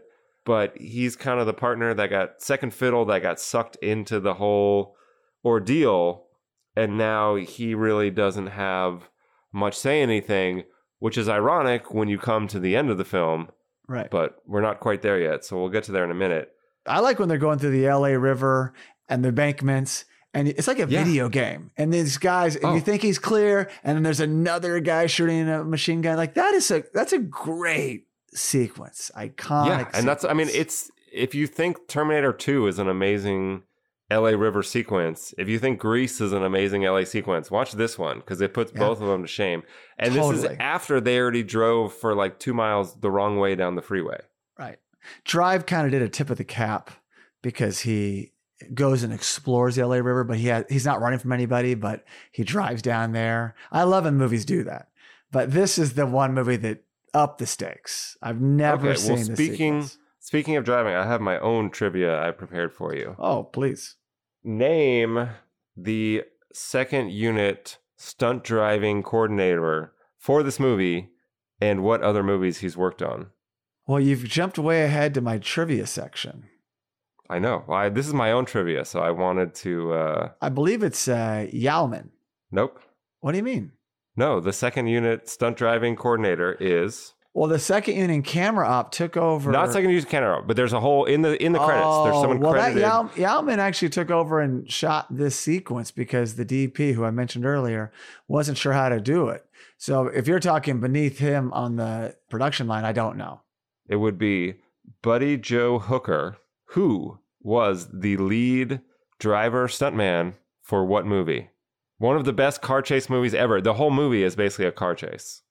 The whole movie is basically a car chase? And it's one of your favorite directors. It was part of a double feature. Came out about 12 years ago. Oh, Death Proof. Yeah. Same guy. Wow. He plays the stunt driver for... What's his name? Who's the main actor in it? Stuntman Mike, Kurt Russell. Yeah, he plays Kurt Russell. He's like Kurt Russell's stuntman driver in the movie. And that movie has the most insane stunts that are all practical. Yeah. And it's the same guy. That's really cool. No, I did not know that. That's awesome. Yeah, I had to look that up because I was like, because there's also just a level of danger that you can tell most people are not really wanting to take on. Right. And that guy doesn't give a shit. Because if you watch Death Proof, you're like, okay, nobody died. I guess it was cool. But there's so many scenes in that movie where you can tell there's no CGI, there's no special effects. Right. And like someone's just hanging onto a car for dear life and we're filming it. And that's our movie. Friedkin, besides just having good cast, great crew. Oh, yeah. And I mean, I think that's the peak of the movie is that now all of a sudden Chance is spiraling out of control. And here is like literally one of the craziest car chases. Really, the only one I can think of that's crazier is the one in French Connection. Because that one is so fucking dangerous. And like both of these. Leave it to Friedkin. He's got a little bit of chance in him, doesn't he? Maybe. He is. Because, yeah, that's the thing is you watch the movie at this point and like Chance becomes full anti-hero. Like he has no chance of solving the case, of winning anything in court. The dude turns out to be a federal agent that got murdered. Like that, you know, they get into that later when he talks to the lawyer, how he can get away with it and all this different stuff. But they're starting to rack up bodies, you know, same way that Masters did. Yeah. No, that's a great point. It's a great word. He is an anti-hero in every way. And he's above the law. I mean, it's a classic story of a law enforcement person taking the law into their own hands, but like to such a degree that they literally, a lot of times people take the law into their own hands, but they get the job done. Like this is not that movie. This is the other above the law where this guy has no idea what he's doing and really someone should put a stop to him. Well, the feds do not stop him. They get away. Chance outwits them, his driving skills, his survival instincts. They get away. I like when they park in this little discreet neighborhood and he's elated and you look at Vukovich and he's about to die. He just can't even believe what just happened. Well, I mean, even in Chance's mind, I get it that he's just on the high and he's manic and he doesn't care, but literally like 40 plus cars just crashed in this car chase. Yeah, you're out to get this guy and you could have killed 100 innocent people. Yeah, he's kind of like, he killed the cop. That was not cool. But he kind of goes after criminals and like counterfeits money. But is it really that bad? Like, what's worth that? Or like 50 people almost being killed in a car chase and their cars being destroyed. When you take that view of it, yes, it's absurd what he just put LA through. Not to mention, this would be the most talked about thing on the news ever. If there was any footage It is completely brushed under the rug. It's just like, yeah, that happened. And moving on. I think that there's a manic energy to the direction of the movie and what he was doing. And so and also once the movie picks up steam, there's no time to reflect on anything or think or, well, how would this work? Like, we're just on to the next more sensational stunt and action piece and whatever. We can't ever look back. But yeah, it doesn't make any sense. Even that scene ends, and I thought that they were bad guys because I didn't realize who they were, exactly what they're doing. But there's like all these cars piled up, and then there's these guys that get outside that are standing on top of the cars, like waving their machine guns in the air. Right. And yeah, everyone's just supposed to say, hey, it's another day in LA. Like, what's coming up tomorrow? Chance gets out of the car. He already has a plan. He's kicking in the windows. Well, he was excited. He was so happy that the car didn't get too smashed up because then they could pretend like they weren't involved. Right, exactly. And they made it. So now we go to Chance visits Ruth, and he's on top of the world. He's got $50K. She can't believe it. She can't believe that plan came into being, and he's got the $50K. And I like Jake which is very topical now, but he comes in and he does a little MJ reference. He's like, Michael Jordan, he's a great player, but he's also bragging about this guy, Quentin Daly, who used to shoot these 30-foot shots, and rest in peace, Quentin Daly. He's since passed on. But like Chance has been he's on this crazy manic high from what just happened. He's got the money. He's coming in talking basketball. Yeah, no, I think that's also the compartmentalization thing with a lot of people like this, right. And they get in these horrible situations. And like, yeah, if he took 1 second to think about the events of the last 24 hours and everything that he's created, he's responsible for pretty much all this. But yeah, I really like that scene because, yeah, he's coming in and he's talking about basketball. It does take a very strange, very 80s turn where he kind of sexually assaults his girlfriend and then it just fades to black. Like, I was gonna say that part was a little weird, and that was also just like, what are we trying to accomplish and show here? I mean, to me, that's when he went like full turn. He's almost the villain at this point. Like, his partner wants nothing to do with what he's doing. He's gotten innocent people killed, innocent people put in danger. And now his girlfriend, he's just come home to, he's crazy, he's ranting and raving about stuff. And then she makes it very clear she doesn't want to do anything with him. And classic 80s, he just kind of forces himself and then they cut away. So you don't really know what happened. Well, her reaction was pretty unique too, because she gave him this tip, but the way she was worried, she was like, I'm worried about this. So there was something else kind of going on. And you're right. Listen, he basically, for all intents and purposes, owns her. That's his informant, and he can dangle losing parole, put her back in jail. So what happened later? Well, we both know what happened later. So that's who this guy is. Not so good for old Chancey. Later, but I meant later that night. This is Chance. This is why he's at her house. He's a man that is on a mission. A mission of self-destruction. Yes, he's on a mission of self-destruction. That's the thing. He has no chance of getting Rick. He's in too deep, I think he has a chance to get Rick. The plan is, crazy or not, it's coming together. I think in his mind, it still kind of works. I know earlier I said he'd have to explain the $30K if it came to being, but knowing he's Secret Service and knowing he's got friends in high places, unfortunately, he might be able to cover it up. Like this plan could still work. Though. Well, they didn't kill them. And listen, he doesn't know he's a federal agent just yet. Yeah, but they went and got him to get money to do their own thing. Like he had nothing to do with what they were doing. Right. You need permission, you need warrants, you need a lot of things, a lot of people to sign off on that. He was just fully operating by whatever he thought was the best thing to do. True. So the next day, Bateman informs all the Secret Service that Ling was undercover. It was a sting operation, and they're seeking these two people, but they have no leads. Which are them? I'm trying to think. I was trying to think what other movies have a cop in those classic scenes of what they're looking for that day, and it's them. I mean, I'm sure it's out there, but nothing sprang to mind. But it also, I mean, it was cool because then they knew that they didn't really know that much. You could also see this is the first time that Chance had a reality check. I think he realized, oh my God, what? No, not at all. Because he goes outside. So. He goes outside afterwards and he's talking to Vukovich and he tells them they don't know about who they are. No, I think he felt the stress of the situation. He's not changing. He just felt like, oh my God, that happened. But we got away with it. We got to stay the course. I don't think he's going to go back and say anything, but you could tell No, absolutely. No, Vukovich, though, he's definitely he's terrified. Yes. Terrified, ready to go. And so, they have an exchange and he's just like, stay the course. They don't know who they're looking for. They don't know it's us. They didn't get a good enough description. Those guys were too far away, way before cell phones, way before a bunch of cameras. These guys were under the radar. Now Chance, without Vukovich, visits Masters, and there's Bianca and Serena, of course, and he pays Masters the $30K. So he's using the money from the heist to get things in motion with Masters. And I love Masters' line when he looks at the money. You're beautiful. That's so great. And Jake, my question to you is, does Masters burn this $30K? No, this one's real. He's not going to burn real money. Yeah, exactly. Are things of real value. He's not burning the real $30K.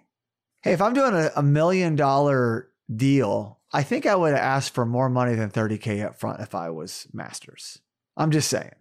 Reason, logic, level-headed thinking, that's all way out the window at this point for everybody.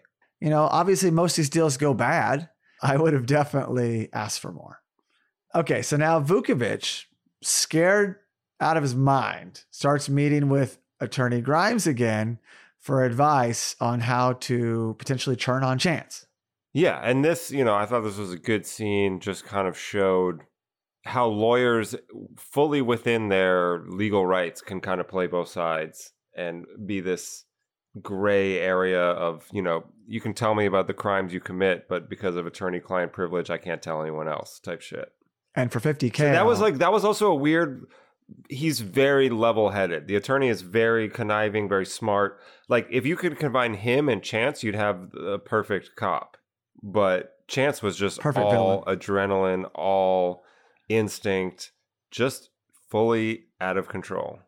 But I kind of like that Vukovich, as mad as he is, doesn't want to rat. But he did get the steps laid out like, what would happen if I turned on him? You know, you go to jail for 7 years, maybe you serve a year. A buddy cop movie? I mean, like what? Besides Training Day, they never turn on each other, really. Yeah. That's a big no-no. So he can't do that, and he wants to see this thing out, but Vukovich is 1 foot in, 1 foot out. This is just too much for him to deal with.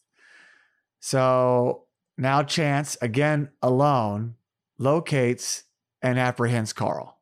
So he's putting things together. He's got the $50K. He's paid Masters $30K. Oh yeah, I got a parolee out here somewhere. Got to go by and do some detective work and scoop him up and sneaks in his place, holds off his girlfriend, and now he gets the drop on John Turturro. Payback. That part was like a little silly where he's waiting in the kitchen. Turturro comes in and he has the gun like 1 foot away from him and they fight over it, but no one shoots it. And we'll let that pass because there's a lot going on at this point. But that scene is a little questionable where it's just... I call that tying up loose ends. Yes, it's a very tying up loose ends scene. Let's knock that out. So now Vukovich calls Chase at Ruth's house and he's in a bar and he wants to give himself up, but he doesn't want to be a rat. So he's calling Chance to say, hey, I can't do this. Let's just give ourselves up. And what's he tell him? I don't remember the line, but I'm guessing it's no. No, but he just says, hey man, I saw Masters. We're still on. Like there's just no pushing him off that point. And Vukovich is messed up and worked up and he's been drinking. As distraught as he is, he goes along with it. Well, he's gone this far down the rabbit hole. Like his career is over. It's hard to say though, because in the movie world, like maybe he still gets away with it and maybe he, it's all forgotten. And there's parts of the movie and there's elements that are very like film noir. And you could almost say that his girlfriend that sets him up, that provides the tip, that puts him in this whole situation, she's kind of the femme fatale that brings about his downfall. And so, to me, this is also the interesting part of the movie where it's very clear cut. Like Willem Dafoe is the bad guy. The cop is the good guy. Oh, he's a little crazy. Like Dafoe, you never really see the human side of him. He's always pretty much bad through and through. Yeah. But Chance really takes this fall where he's not a good guy. He's not even something you're really rooting for. Like his plan, you're not like, all right, man, like you can do this. You can pull this out. It's like, what are you doing? This is insanity. Although, Jake, I got to tell you, I'm still rooting for Chance and Vukovich. I was rooting for Vukovich, which is also why the ending is so weird. Because to me, it just seemed like Vukovich was on for this ride that he didn't really sign up for. But then, oddly, he kind of takes the mantle. But can I just say, I know that it's easy to take shots at Chance because he's a crazy wild man. But William Peterson is playing him great. I really think that he does a great job. I believe him completely. And I mean, how many his whole persona. How many thousands of movies have we seen where the good guy is the good guy? Like, there's not a lot where the good guy is kind of a bad guy and he kind of becomes a bad guy throughout the movie. And I don't even know if Friedkin would say that about him. He'd probably call him the anti-hero. That was my takeaway, was that this dude, I mean, I guess it's hard to really be on his side at the end. So now, before Masters heads out to meet the guys, I like that he's got a little present for Bianca. He serves up Serena and that nice little seductive number. That crew is into some kinky stuff, Jake. That's all I'm going to say. I mean, I was just a kid in the 80s, but name any dance crew in the 80s that wasn't kinky. The New York City Breakers weren't kinky. They were great breakdancers. That was breaking, though. We're talking about modern interpretive dance. Oh, all that, dude. All that was... That's what those people seem like. They weren't painting their face. Like, I'd say 80% of those people in the dance troupe all had heavy face paint on. So now, I know we've had timestamps throughout the movie, but the first one was December 20th. This one's kind of significant because this is the end of the movie. January 30th, 5:15 hours. So it's early in the morning, but I like the fact that it's only been about 40 days, this whole thing. I don't know what even needed it, but Friedkin had it throughout the movie. So there it is. And Chance and Vukovich go to meet Masters and Jack at the gym for the exchange. And so it starts to go down. They go in the locker room. Locker 38 opens it up. There's the counterfeit money. Chance looks up and he steals Masters' line. You're beautiful. Although I think Master said it better. And again, I got a kick out of that moment. But now, Jake, their plan from here, in my opinion, pretty risky because the guns and the handcuffs are in the briefcase. And that's the same briefcase that Vukovic uses to push Masters. So the plan is to push Masters. Chance grabs said briefcase, opens it to pull out a gun. There's just a lot of, because they got frisked on the way in by Jack. I just thought, man, that is a wild plan to not have a plant somewhere. Hopefully this works. But Chance has a gun on Jack. Vukovic is holding Masters. And then I guess right now they switch guys, right? No, they're on the same ones. No, they switch. Do they switch? I thought they were on the same guys. Now, so Chance is holding Jack at gunpoint, and Vukovic has Masters. Chance is holding Masters at gunpoint. That comes up. Yeah, so he's holding Jack back with a gun, and so he's holding Jack back, and he tells Vukovic to get the cuffs, cuff Jack, and then he goes over to Masters and kind of roughs him up a little bit. And while Vukovic goes to get the cuffs, of course, Jack, because this is his lay of the land, this is their place, he's got a shotgun in locker 51, opens it up, turns, Masters goes to shoot him, and he does shoot him, but he also takes one where, Jake? In the face. In the face. More like the top of the face, head area. And that's a pretty graphic shot. Those effects are like, what? Yeah, no, there's a gaping hole. Which obviously whoever sold Freakin' on the effects is like, you want a gaping hole? I can give you one. I'll give you 2 gaping holes. One for Jimmy, one for Chance. Unbelievable.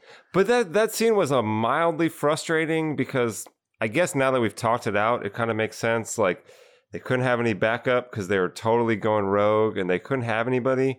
And they couldn't plant something in there like Jack did. They kind of had the upper hand. Like they got him. They had it. And then Vukovic just kind of like looked away for a second. Well, he just went to grab the cuffs. He went to go grab the cuffs, but I mean, just hold Jack longer. The transition happens so quick. I would have those 2 guys the same space and one gun can hold them both, but it just was like fast beat. They didn't anticipate Jack having a shotgun hidden in a locker. They dropped their guard there. And then he did get a shot off. I'll give Chance credit to protect himself, but too little too late. And then that leads Masters, gives him time to flee. And Vukovic, if you thought he was freaked out earlier, this is terrible for him. He's alive. He's not injured, but this is a mess. You got, I guess Jack dies. What would you say? I mean, he took a fatal blow. I think so. He doesn't matter. Live or die. Well, I'm just saying he looks down on him and Masters is out the front door. So Vukovic gets his bearings, if you will. He runs outside and nearly gets run over by Masters, who just tears off. Right? Remember that sequence? Mm-hmm. So now, listen, not to make light of it, game changer. You do not see this device in very many movies that you're... No, I was trying to think what other movies, especially at the end. Psycho did it where you're following someone along and then they're gone. So that movie blew me away, broke all the rules. Yeah, but at what point? It's early on. Not with 10 minutes it's like to that go. First quarter, you're following Janet Leigh's character. And first quarter. That's an example. I've never seen it this late, and it was shocking. Now, there's another movie which I'm super fond of called The Place Beyond the Pines. And I don't know if you've seen this movie or not, but it's fantastic. So I better not tell you, but it has a similar device in the movie, but not this late in the movie. And so, yeah, it's game changer. But to me, this is the interesting part, because especially where it goes from here is that, you never see the main character die, especially at the end. No. And then there was a weird dynamic that was building for at least the last 45 minutes where Vukovic is apprehensive, the voice of reason, doesn't really agree with what Chance is doing. But then as soon as Chance gets killed, he kind of embodies Chance. And then especially with the end of the movie, totally. Like all of a sudden, it's almost like there has to be a Chance character no matter what, and it is Chance for 90% of the movie. And then the last 5 or 10%, all of a sudden Vukovich is sort of put in the same role and starts acting the same way. It's interesting because just that night, just a few hours ago, he was at the bar ready to get out of this whole thing. And now he's seen Chance die. He was there to discover Jimmy's body. He's now just soaked all this up. And so I like this. When he nearly gets run over, he dives out of the way. But on this drive, Vukovich starts to think and transform and probably like, what do I do? Jake, he's in too deep. If he tried to go put himself out there now, our wonderful attorney Grimes, he's not looking at the short sentence. The stakes are too high now. You've got another federal guy dead. So I think on that drive, so basically Vukovich goes looking for Masters. And he also knew he had the drop on him because he remembered that old studio he checked out. And when he goes in there, sure as anything, Masters is there burning everything like Masters likes to do, except this time with clothes on. And so, yeah, Vukovich is really starting to, like you said, embody Chance. Like, what would he do here? Goes there, and then they get into a fight. You know, he's there to take down Masters once and for all. But of course, Masters hits him with something, knocks him out. He puts like kindling on him, like, hey, he just assumes like that he's part down was for the count. Very weird. Yeah, let me just lay this on you. Surely Vukovich will just burn up in flames, but he doesn't, Jake. He arises from the ground and fires away at him, shooting Masters, who then becomes a blaze of flames, right? Because that stuntman, that was like a amazing inferno. Amazing. I know they put on those suits and the gel and all this stuff, but like you could barely see the person waving their arms around. It was just a giant fireball. I would venture to say this is the way Masters wants to go out. If there's any way, you know? Yeah. So when he was gazing into the fire while naked, burning his beautiful money, he was just having a vision of his future self burning as well. Like you said, you can't look at the sun too long, but this guy's fascinated by fire. And there's no more fitting way to go out. I'm just shocked that he didn't take whatever money he had and split town, but I guess he was tying up his own loose ends and didn't think that Vukovich or anyone else knew where this place was. I think that's also the point of the movie, is that these cops knew he was a bad guy. They got on his trail. They started going after him, and they were literally going to stop at nothing until they got him. Right. They were so focused, so driven. The laws, protocol, their own health and safety, all that goes out the window, and they were just a dog with a bone, going to see it out to the bitter end. But there was a moment that Masters thought he had bested Vukovich and he was going to light him on fire. So what happens if Vukovich is knocked out, can't get up, burns up? Where does Masters go? What's his plan? Set up shop somewhere else? What's driving him now? I guess he's got Bianca and he's got some money. And so he could just kind of go reinvent himself. I don't know. He can go start his art career, because that's how the movie ends. Yeah, maybe. Because Bianca, I mean, that's where it ends, is that it's the sort of weird, tacked on, random girlfriend that survived it all that ends up getting all the money at the end, because they think that his paintings were all burned up, but she kept them for herself. And yeah, so that is the rest of that sequence. So no point in chatting about it because Masters is dead. Vukovich took him out. And yes, we're at the scene with our attorney friend, amazing, Dean Stockwell. And Bianca is there. And they do have this weird exchange. There's the sex tape that he's watching going, you might want to take this with you. The house is cleared out. She's moving on and she's got Serena driving. So yeah, if anyone was the winner here, it was probably the attorney and Bianca and Serena. But then really the biggest unanswered questions of the movie, and I was curious to hear your take, but what the hell happens to Vukovich at the end of the movie? I said winners. So now let's talk about Vukovich. So he's taken Chance's, mission in life and he fulfilled it. And like you said, that's a good way of putting it. He really embodied Chance. And now, is it far-fetched? Because he was just several hours ago ready to get out of this whole game. But wow, what a shift. What a cosmic shift for him to say, no, now I'm the guy. And so he shows up at Ruth's house and She's like, yeah, I'm heading out of town because, she knows that she didn't tell them something and he's got it figured out. Vukovic kind of put it together and said that you set us up.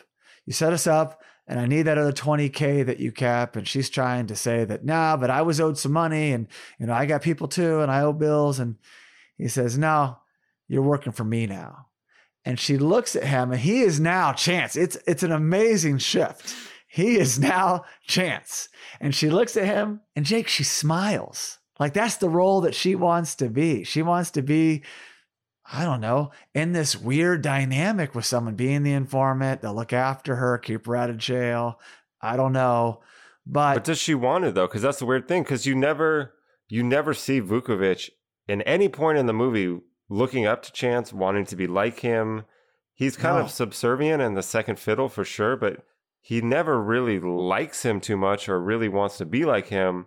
But then oddly, like going through all this traumatic shit in the movie, he just kind of morphs into him at the end.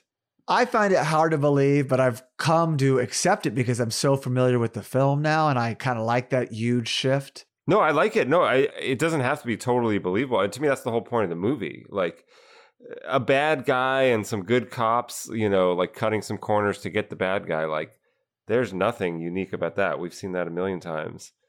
But yeah, just this weird descent that the cops go down. It's almost like they got to get sucked into this terrible mindset and way of being. And it sucks Chance in first. And then once he gets wasted, like it just picks the next person. It's like this weird bad cop spirit thing that just like, bad cop spirit thing is not as catchy of a title as To Live and Die in LA, but that could be the secondary one. And I should point out, before Ruth smiles, there's like a kind of an odd flashback with these scenes that she's remembering of Chance.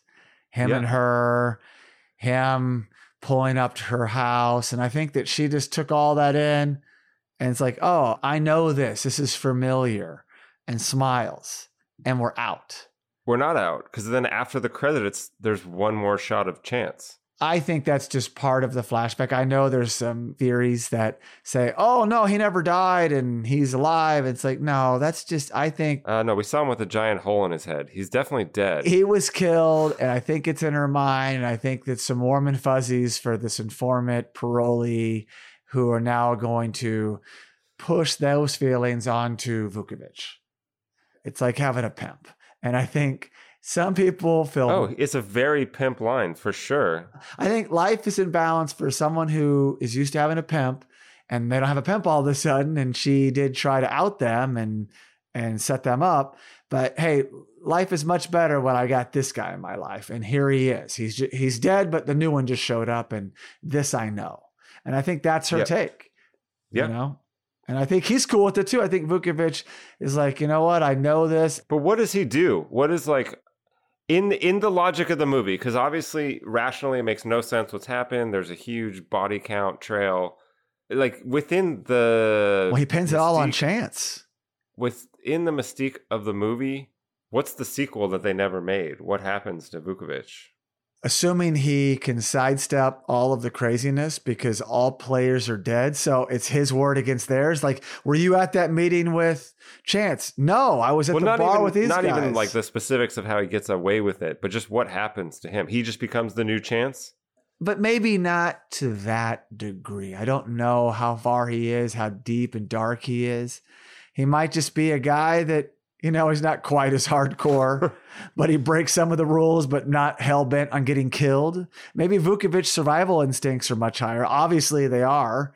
So maybe it's just he has a career now, and he can chase some more bad guys. But I wouldn't want to be Vukovic's partner. I'll just say that right now. I wouldn't want to be Vukovic. So that's it. Loved it. Loved the groundbreaking storytelling, character development, killing your lead, following a new thread. Really, William Friedkin, bravo. What a ride. What a ride. Now I got a little trivia and I'll share them with you and the audience really quickly. So because of the project's relatively low budget, William Friedkin decided not to cast established stars.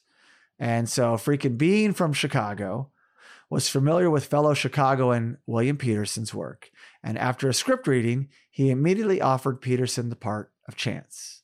Now, Peterson and John Pankow were longtime friends and had acted in many Chicago area projects, so he recommended him for the role of Vukovich. Friedkin then ran a scene with Pankow and cast him on the spot. So bam, got his two guys just like that, and Jake, I gotta say, great casting.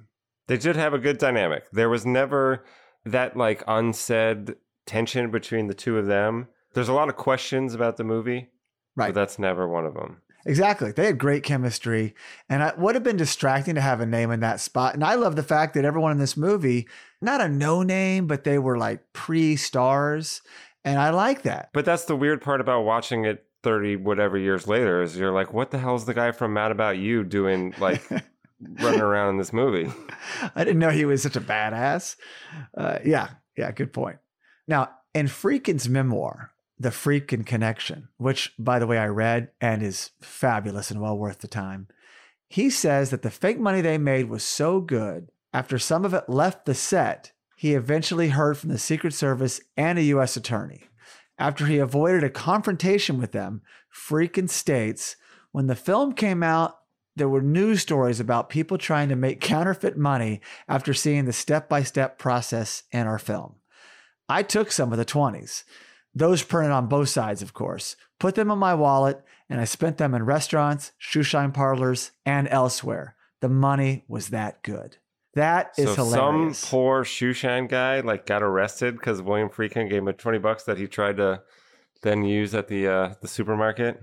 Let's hope that shoeshine guy did not get arrested. Let's hope it just kept going down the road. But no, what it really shows is that Friedkin was very committed to a realistic, dangerous style of filmmaking. Yeah. I mean, so many things now are so fake and take pleasure in the fact that they're fake. Right. You know, he liked real car chases, real danger, and apparently real counterfeiting as well. Yeah, and spent that money. So the car chase sequence, which we talked about a lot, of course, took 6 weeks to shoot. It was the last thing they shot so that if anything happened to one of the principal actors, the filmmakers would at least have the bulk of the movie completed without having to replace anybody. That makes sense. 6 weeks, man. And they really stretched $6 million, I got to tell you. You couldn't show this to someone and say, I just need $6 million. I can pull this thing off. That's insane. And it was shot on film. I mean, they're all low budget, though. Wasn't Exorcist low budget? French Connection was low budget. Yes, French Connection was also the 70s. But yeah, it was. All right, last one. The script originally called for Vukovich to die in the locker room shootout. At the very last minute, William Friedkin decided to change the story, having Chance die instead, and then have Vukovich take on some of Chance's characteristics, which we've talked about. The reasoning was that no one would ever expect the hero, even an anti-hero, to die before the climactic showdown. Now, totally agree. It was a shocker, but MGM was nervous about this and asked Friedkin to shoot a different ending. Friedkin shot an alternate take of the locker room shootout in which Chance is hit in the stomach instead of the head. And he shot an alternate ending with Chance and Vukovich, and they're transferred to a remote station outside Anchorage, Alaska. Oh, and by the way, I've seen this scene on YouTube. It's insane. Well, it sounds like one of those scenes where they intentionally make it the worst thing ever so that they don't even have a choice of using it. Good point. Exactly. And Friedkin absolutely hated the ending and insisted on the original. Thank goodness. Could you imagine that being the ending? We would not be talking about it if that's what he did. I would be shaking my head. Just what a waste. Thanks again, Jake, for joining me. It was a pleasure having you on and discussing this incredible movie together. And I will not be a podcast virgin anymore. So thanks so much for listening. And please be sure to subscribe, rate, and review the show wherever you get your podcast. You can also follow us on social media at Let's Talk Movies, or check out our other shows at justcuriousmedia.com. So without further ado, please enjoy To Live and Die in LA.